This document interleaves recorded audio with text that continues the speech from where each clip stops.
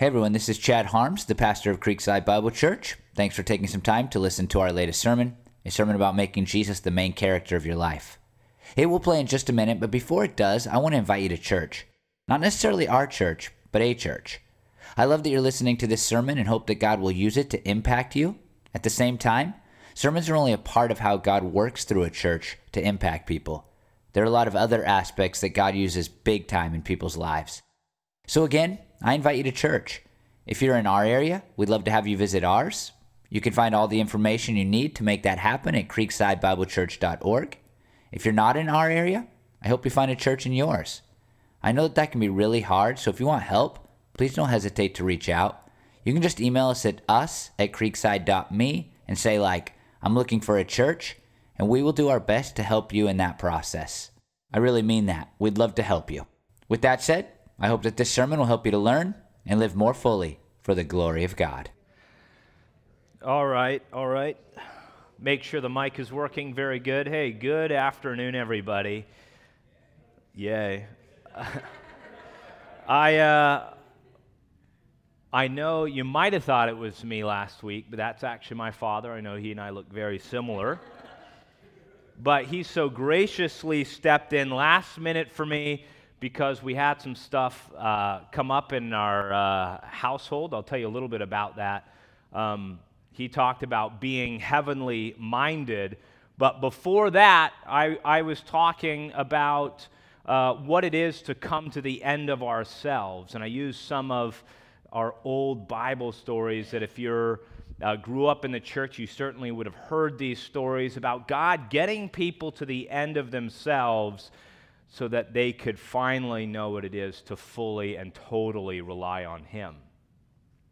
And that was a little bit of that week, and then we had the intermission, and so I missed one of the sermons I wanted to deliver, so I'm going to do my best to sort of squeeze two in here. So we'll see how I do with that. But I want to lead with what caused me to be absent. It's interesting. I was at school. I was teaching, and I get a phone call from the office. And the office says, I don't want to alarm you, but your son came to the office. He was complaining of head pain. And when he was walking here, he wasn't walking straight. He was losing his balance. And I thought, well, that is alarming. He has a fever. They said, no, he doesn't have a fever. So he's complaining of head pain, doesn't have a fever apparently, and he's losing his balance. In context, for me, Rogan just that week when he was at baseball practice, his coach made him sit down because he was talking to him in gibberish. And he thought, oh, he's too hot. So he needs to sit down and drink water because maybe he's having a heat stroke. And I call my wife, and I don't worry typically because she worries plenty for the both of us. And I call her and I say, Rogan is in the office and his head is hurting and he's losing his balance. And she says, okay, is it serious? I said, well, I think you should come and take him to urgent care. Now, immediately, my wife's head goes from, okay, our son is dying. From, is he okay, to the worst thing that could ever happen to him is happening. And in her own heart and mind, she's thinking about the night before. Rogan, after they watched something together, said, Mommy, will you dance with me? Will you hold me and dance with me? And she was thinking to herself, he's getting too big for me to hold, but she had this precious moment of holding him and dancing with him. And then, before he went to bed, he said, Mommy, my neck is hurting. Can you massage my neck? Now, this is kid doesn't want massages. Kids don't say that, right? And so he's complaining about neck pain, and so she does that. And then I call her the next day and say, Rogan is very lethargic. He's in the office. He's losing his balance. And she says, oh, my goodness. And she just, at work, had heard a story of someone at her work where their son, who was 12-year-old, just died suddenly of a brain aneurysm. So all of this in context, she's worried out of her mind. And I call her, I ask her, hey, like how far away are you? And she is bawling. And I say, are you okay? Do you want to talk about it? And she says, I don't want to say. I don't want to say, because she's thinking the worst. Well, the principal comes to my room so that I can go to my son. And I pick him up and I hold him, and he's very tired. He puts his face against my face, and I feel it. His face is very warm. I say, take his temperature again. And they take it, and he's got a fever. That makes me very happy. So I say, okay, if he's got a fever, then that makes sense to me if he's got head pain, if he's tired and lethargic.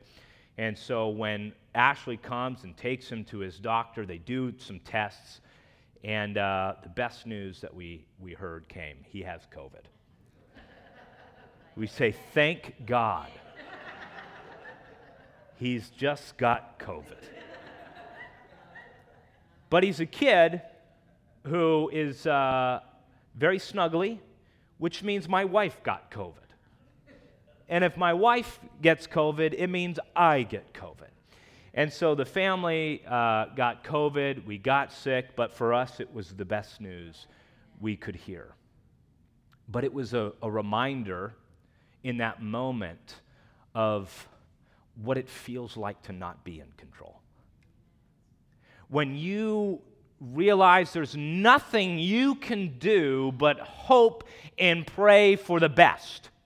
You have no control over this situation at all. But we like to be in control, don't we? We love to be in control. We like to know whether there's something we can do in order to help ourselves or to affect the outcomes in our lives. We ask, what can we be doing to achieve or to get or whatever the case may be. The last thing we want is to not be in control.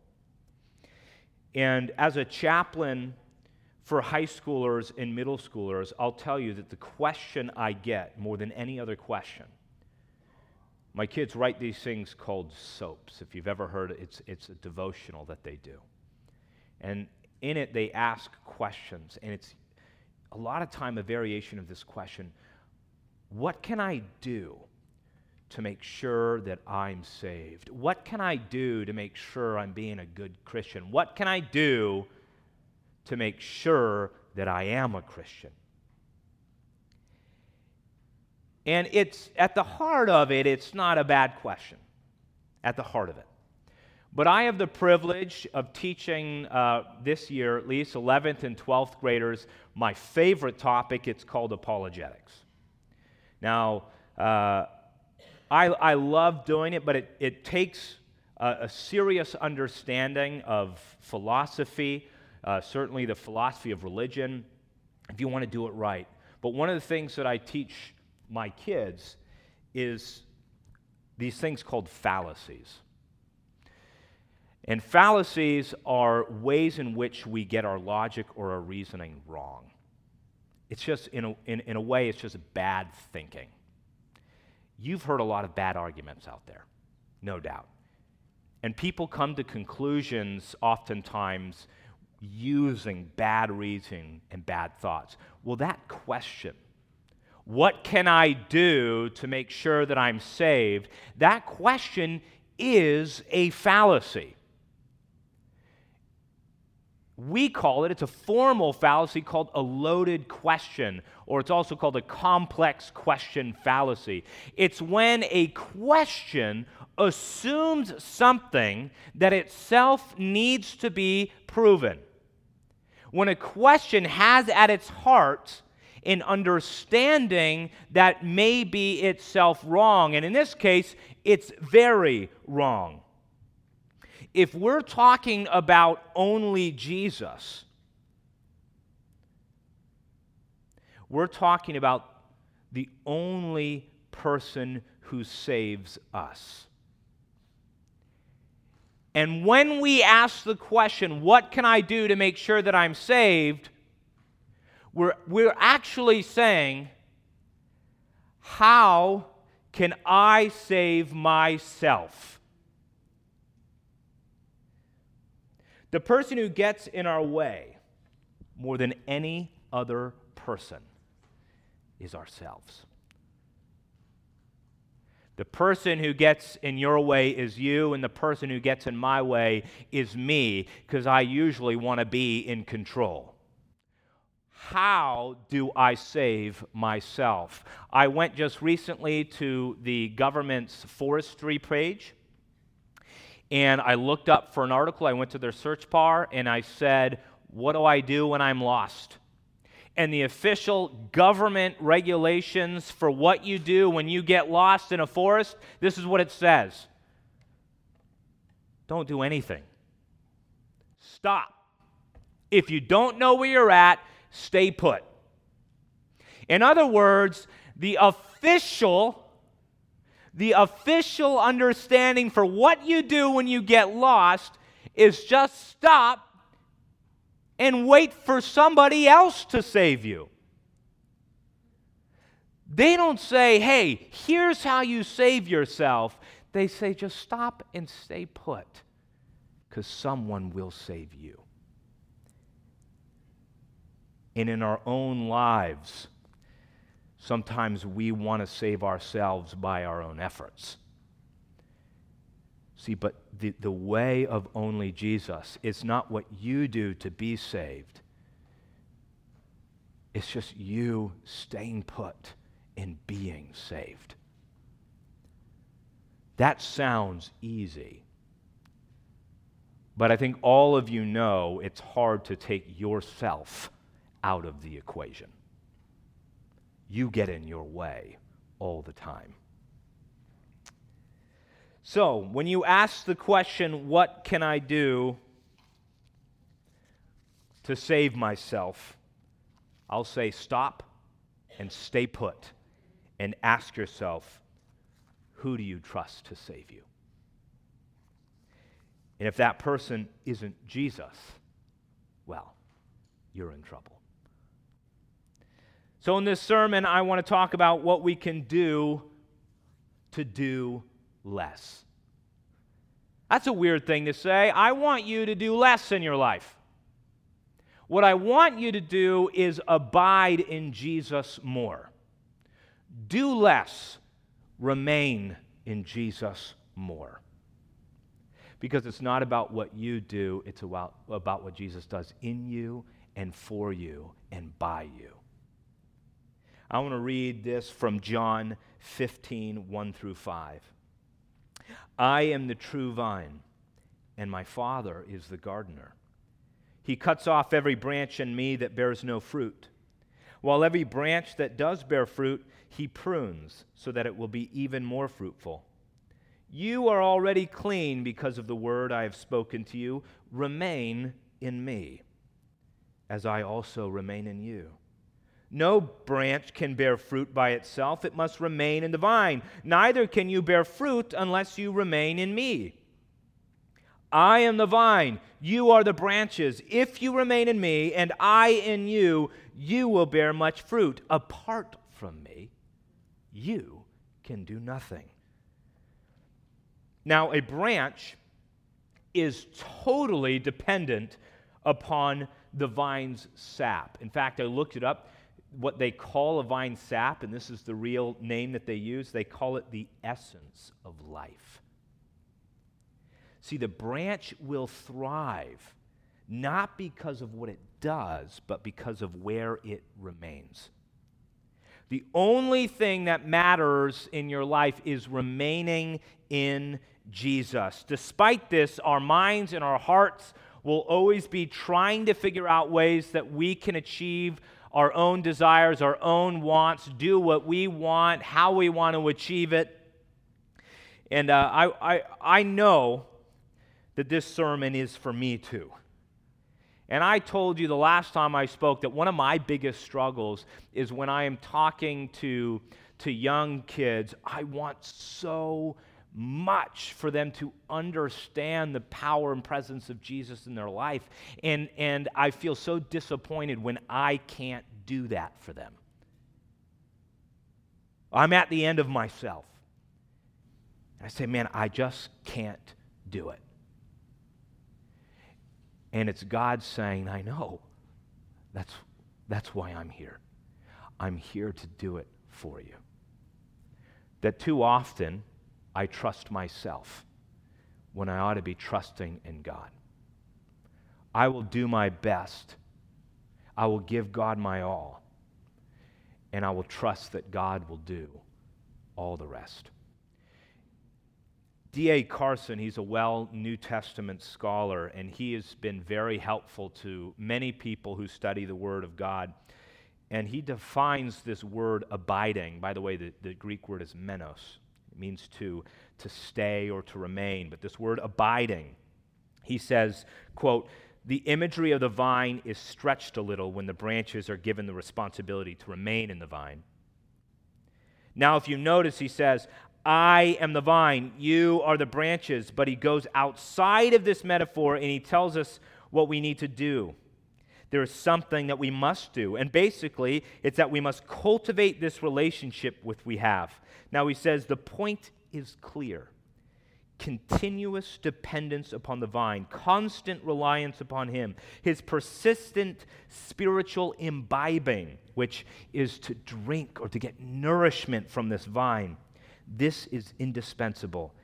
It's an essential action or condition or the ingredient of spiritual fruitfulness. To remain in the vine is to take in all the nourishment that Christ is giving us and living on that.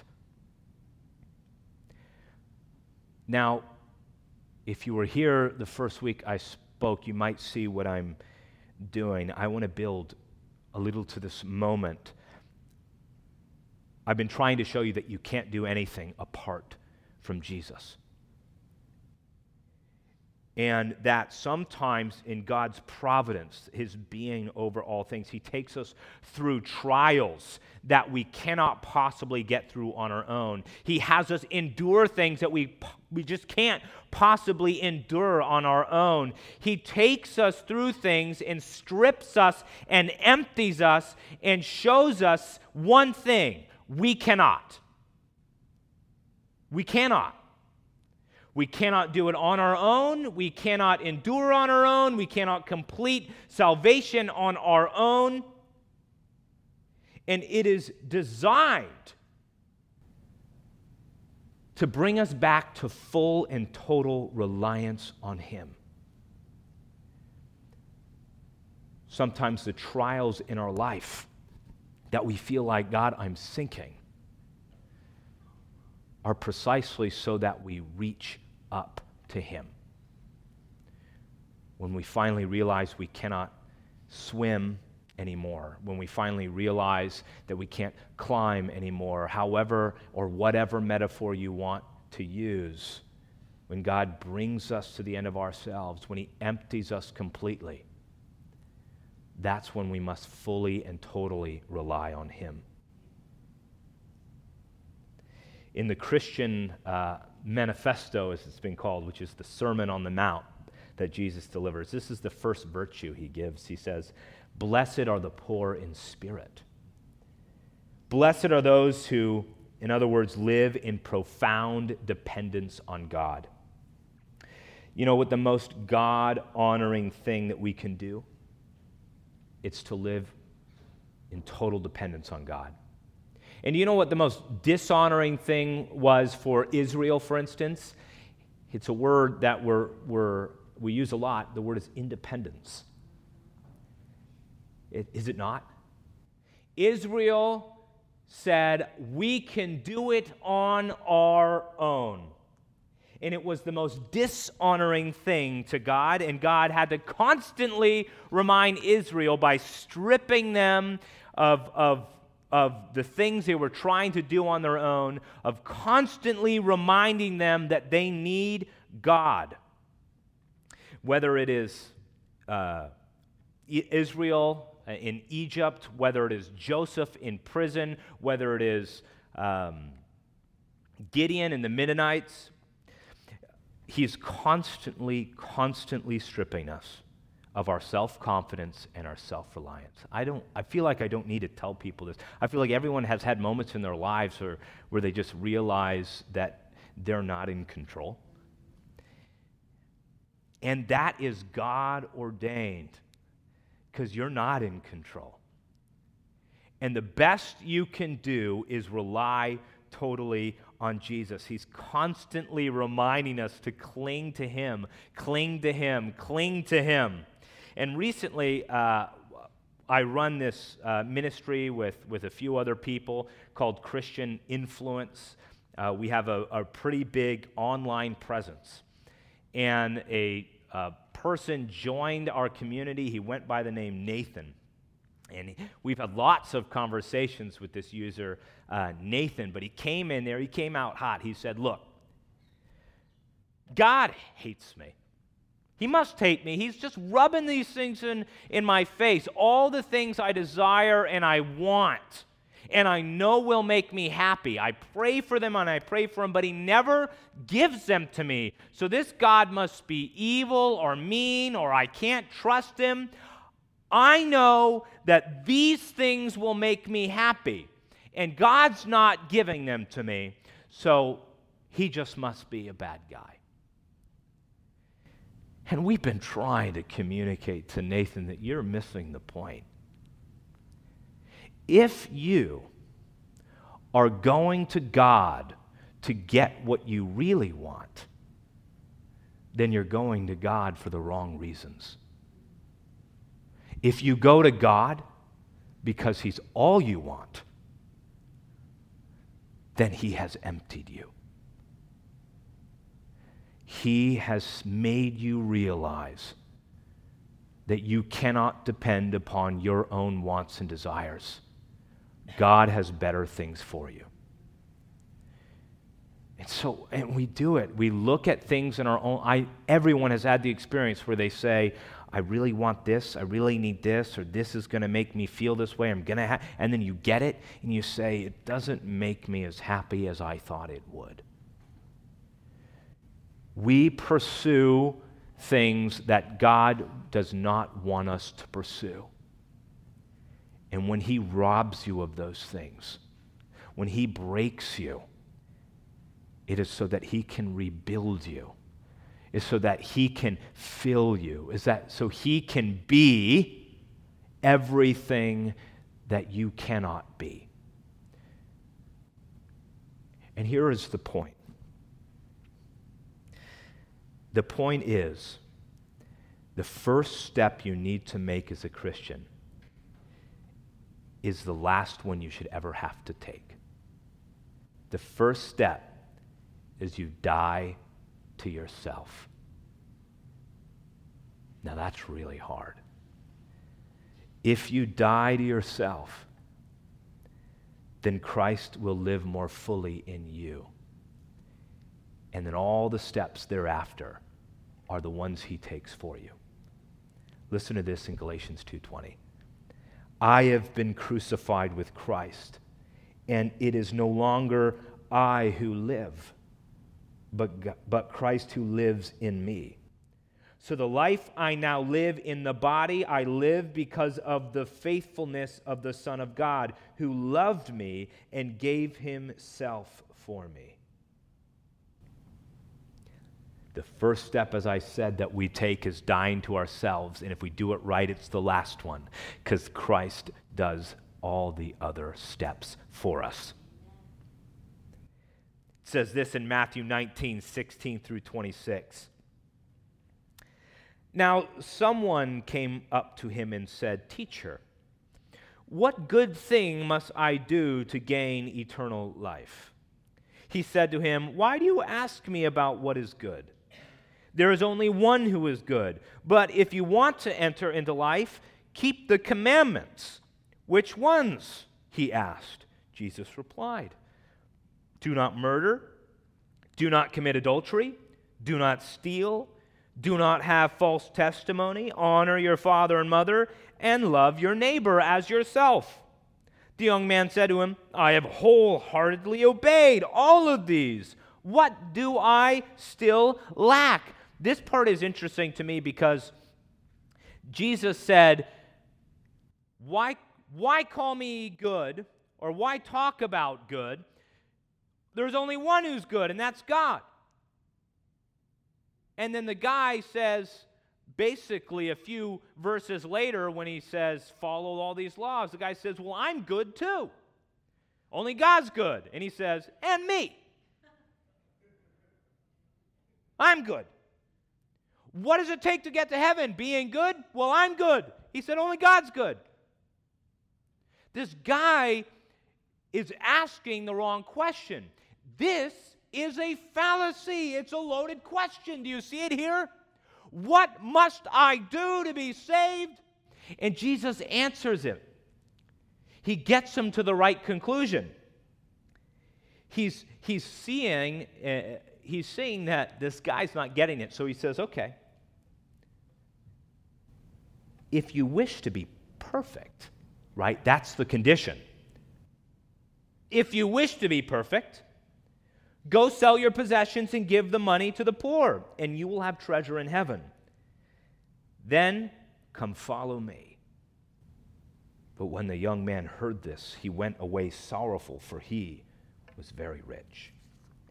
Then Jesus said to his disciples, I tell you the truth.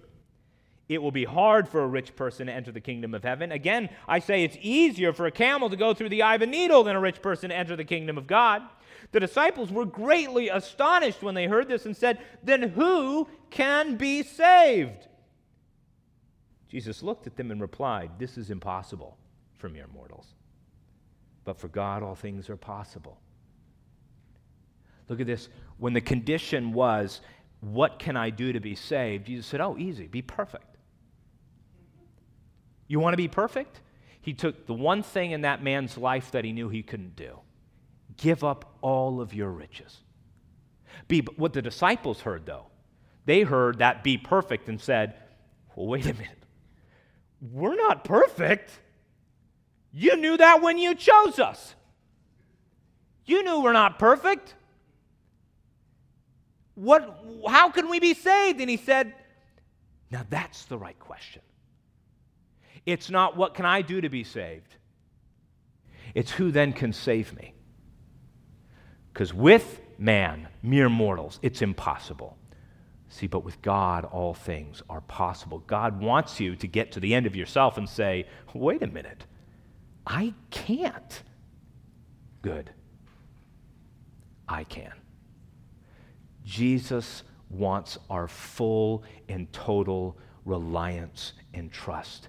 And one of my favorite things to do as a chaplain, I'm going to do it again this year, is when kids are ready to commit their lives to Jesus, it's common that we do baptisms, right? Some of you have been baptized. If you haven't, let's get you baptized. But the way in which I do baptisms is I like to take them to the Oregon coast because it's cold and it's miserable. And it needs to be cold and miserable because remember what it represents.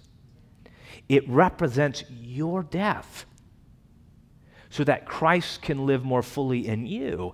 And if we're just dipping our heads into a warm bathtub, it's like, okay, I'm baptized. I want it to steal the breath out of you. I want you to get knocked down by these waves and keep walking out there and say, I'm going to do it. It's difficult. It's hard. And this last bunch that we did was so awesome. I brought a whole group out into the ocean, and they were holding each other's hands, and they were getting knocked down, and they were falling. And, Milena, who's here, she's in the front row. She can't swim. Sorry if that's embarrassing. So she went out in she's like, I'm going. And she got knocked in. I didn't know she was coming back up. Right? People are getting knocked down, and it's hard, and it's difficult, and people are breathing heavy, and it's like, I'm walking out there not because it's easy, but despite it being difficult. Because we need to die to ourselves because Christ is worth it. And if you don't understand its worth, then you're missing the whole point. It'll be difficult, it'll be hard, and at times you getting in the way, will struggle against it. But you have to die to yourself so that Christ can live more fully in you. So I love doing these baptisms because I want the physical to represent what's happening spiritually. It is an outward example of an inward struggle. You know, I'm going to say it's easier to do if we understand that Christianity is not just a set of principles. It's not just a set of beliefs that we do. And I listened recently to it was a televised interview with Jimmy Carter, who was the 39th president of the United States. And he was telling an interesting story.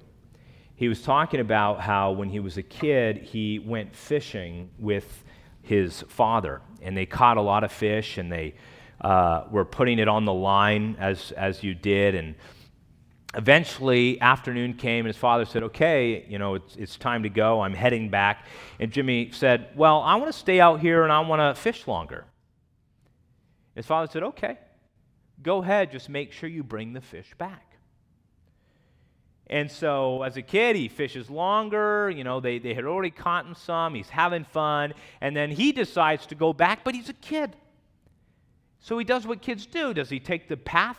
No, he pokes rocks and throws things, and he wades through the water on his way there, and when he was going back, the line gets caught and lost, and all the fish go down the river, and he loses everything.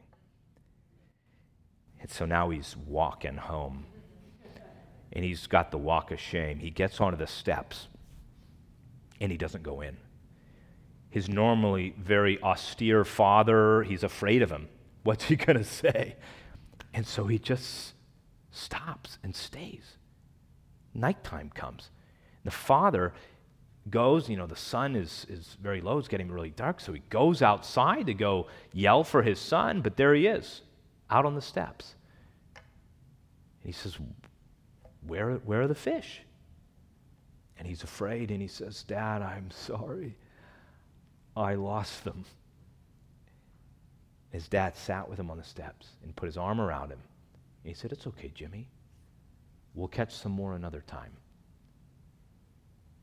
And Jimmy begins to sort of break down, and he says, it was the first time that I realized that my father loved me. And here is my biggest struggle as a teacher. How do I teach young people that God doesn't just have things he wants you to do, he loves you? It's so much easier to commit your life when you recognize that it's not a set of beliefs or principles, that if you reject Christianity, you're not rejecting a religion, you're rejecting a person. You're rejecting a person who loves you so much and who wants to be in relationship with you. I remember listening to my father one time, and he said it this way, because culture has love so mixed up and disoriented sometimes. He said, rather than thinking about how God loves you, let's scale it back that God likes you. God likes you. He wants to be around you. He wants to be part of your life. He wants you in his life. This relationship, if you can have it, it will transform your life. It's so much easier to give yourself up when you recognize that the person you're giving your life up to loves you and has your best interests in mind and does it better than you do. But what I read in their soaps, here's the second question I always get. How do I know if God is talking to me? Here's why that's a troubling question. They're asking, how do I know what it's like to have God talk to me? Because they don't know what God sounds like. And they don't know what God sounds like because they're not doing what it is to abide. If you abide, you know what he sounds like. And I want to, here is one of the most often misquoted verses in the Bible, and you've heard it, the truth will set you free. Everybody uses that as if this sort of detached truth that if you just know what the truth is, it's going to set you free. But that's not what Jesus says. Listen here what he says. He says it in John 8:31 through 32. Jesus said to the Jews who had believed him, "If you abide in my word, you are truly my disciples, and you will know the truth, and the truth will set you free. If you abide in my word." But we get distracted by the troubles of the world, and we do everything but abide in Jesus. I'll tell you what, it's great that everybody is here today, and it's great to listen. I love doing sermons. I love doing chapels. I love teaching kids. But if there's one thing I try to teach people, it's not what you do on Sunday. It's what are you doing the other days?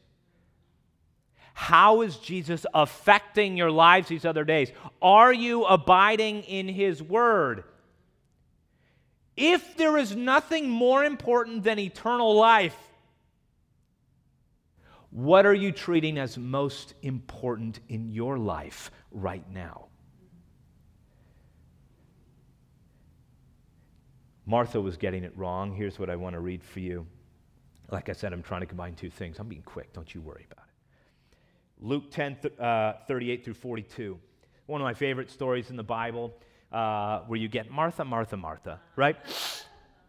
It says this, "Now as they went on their way, Jesus entered a certain village where a woman named Martha welcomed him as a guest. She had a sister named Mary who sat at the Lord's feet and listened to what he said. But Martha was distracted by all the preparations she had to make. So she came up to him and said, 'Lord, don't you care that my sister has left me to do all the work alone? Tell her to help me.' But the Lord answered her, 'Martha, Martha, you are worried and troubled about many things, but one thing is needed. Mary has chosen the best part. It will not be taken away from her.'" And sometimes we are like Martha, and we get distracted by everything in the world. And when you say, "Hey, have you spent time with Jesus? Have you spent time in his word, abiding in his word?" "I just don't have time. This came up, this came to, I don't like to read," or whatever the case may be. What are the things preventing you from spending time with Jesus? And are you saying, "Well, I have all this other stuff to do"? Jesus is going to say, only one thing is needed. Only one thing is needed. Abide in me. So, here are some questions to ask yourself. Maybe you're married. Maybe you're married, and you say, "Man, I want my marriage to be great." What does the Bible say about marriage? It's if you know what the Bible says about marriage, you know how hard it is. How much harder is it if you don't know what it says? I'm having trouble interacting with people at work, with my neighbors, with people I don't get along with. What does the Bible say about how you need to interact? I could tell you what the Bible says, but I'd rather just tell you how to know yourself. Read the Word. Read the Word. Read the Word. You know, our culture right now is saying, "You know what? People just can't sit and listen anymore. We need to make these sound bites." We are the first generation that has stopped saying that we need to make culture conform to the book. Rather, we've said we need to make Christianity conform to culture. People need to read the Word. If it's hard for you to sit and to read and to get into the Word of God, well, then you need to work on that. You can't just say, "Hey, I just need a soundbite. Give me the spark notes of it." Here's what I'll find. If you read the Word, not even thinking that it will transform you, if you just read it and read it and read it and read it, you won't even have to say it's going to transform me. It will transform you. It will change your life. The characteristics become your own. It begins to get in you as you understand it and as you meditate on it. It becomes written on your heart. You want to know what God sounds like, then you need to read His Word, because that's what He sounds like. I don't want kids to come up to me and say, how do I know if God is speaking to me? You don't know if God's speaking to you because you don't know what He sounds like, and you don't know what He sounds like because you're not reading His Word.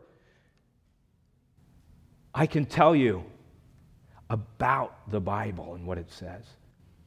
But I hope that on the days that you're not here, you're taking time to abide in Jesus and His Word. Please, I promise you that if you are reading the Word of God, it will transform your life. And you'll realize that you don't even have to try to think like Christ. You won't have to try nearly as hard as you may already be, because His Word is in you and you are abiding in it. If you are thinking, what can I do? What can I do? What can I do? I'm asking you to stop and abide in His Word. That's it. Die to yourself, to your wants, to your desires, to things that you need to get done, and abide in His Word. And I know that this new generation coming up are looking to their parents and looking to the older people who are in this room. And we need to teach them what it is to abide in Christ's Word so that they can abide in Christ's Word like you. And so I'm asking everybody to help me. Be the example to this next generation so that they can know what God sounds like, because they're willing to get into His Word. And I hope you do that too. Let me pray for you. Lord, just thank you that we have the Word of God and that we can abide in it. God, teach us to die to ourselves. I know that is so hard. That we will often work against ourselves, God, and try to do things on our own. God, I pray that you would be the only person we abide in. That we would know what it is to remain in you, God. That we would meditate on your word, that we would reflect on your word, that we would be taking in the word of God like it is the nourishment that it is for our souls, God. Let us not be distracted like Martha, but let us sit at your feet like Mary. Let us know that there is only one thing that is needed, and that is you. God, I pray that we would not be like the world who is rejecting a person, but that we would be Christians who are accepting the only person that can save us. God, thank you for loving us. Thank you for dying for us. Thank you for saving us. And I pray that we would rest on that. We would not focus on what we do, but we would focus on what you've done for us. And we just thank you that you are a big God, a great God, and the only God that saves us. We love you in your precious name. Amen.